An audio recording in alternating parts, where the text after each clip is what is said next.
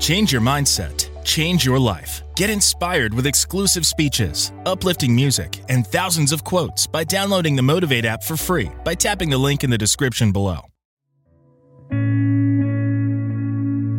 When you know within yourself that there's something you want to do, and I believe that all of us were born with a purpose, that all of us have something that we are supposed to do, that all of us have some goodness within us, and that goodness gives us a responsibility to manifest our greatness. And when you know that, you can feel it in your guts, and you know that you're deliberately operating below your potential. You've gotten comfortable. You stop expanding. You stop stretching. You stop challenging yourself. Let me share something else with you. Not only is it possible for you to have your dream, but it's necessary. It's necessary that you have it, that you work on it, that you develop yourself, that you go for what is yours in the universe.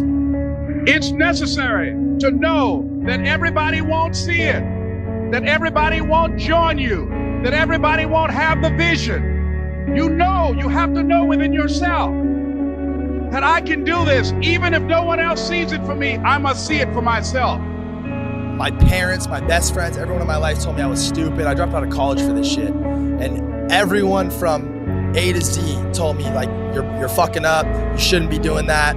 It's not going to work. You can't make money playing video games. And I kind of tuned them all out. I felt like I saw something that they didn't see, and it all worked out for me. So my advice would be, fuck what anybody thinks or says.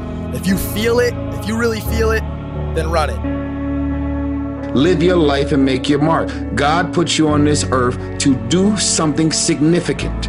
You're not supposed to be another person that lived and died and didn't do anything significant. You have a vision, you have an idea, you have a genius idea that's in your mind, that's brewing and it's orchestrating.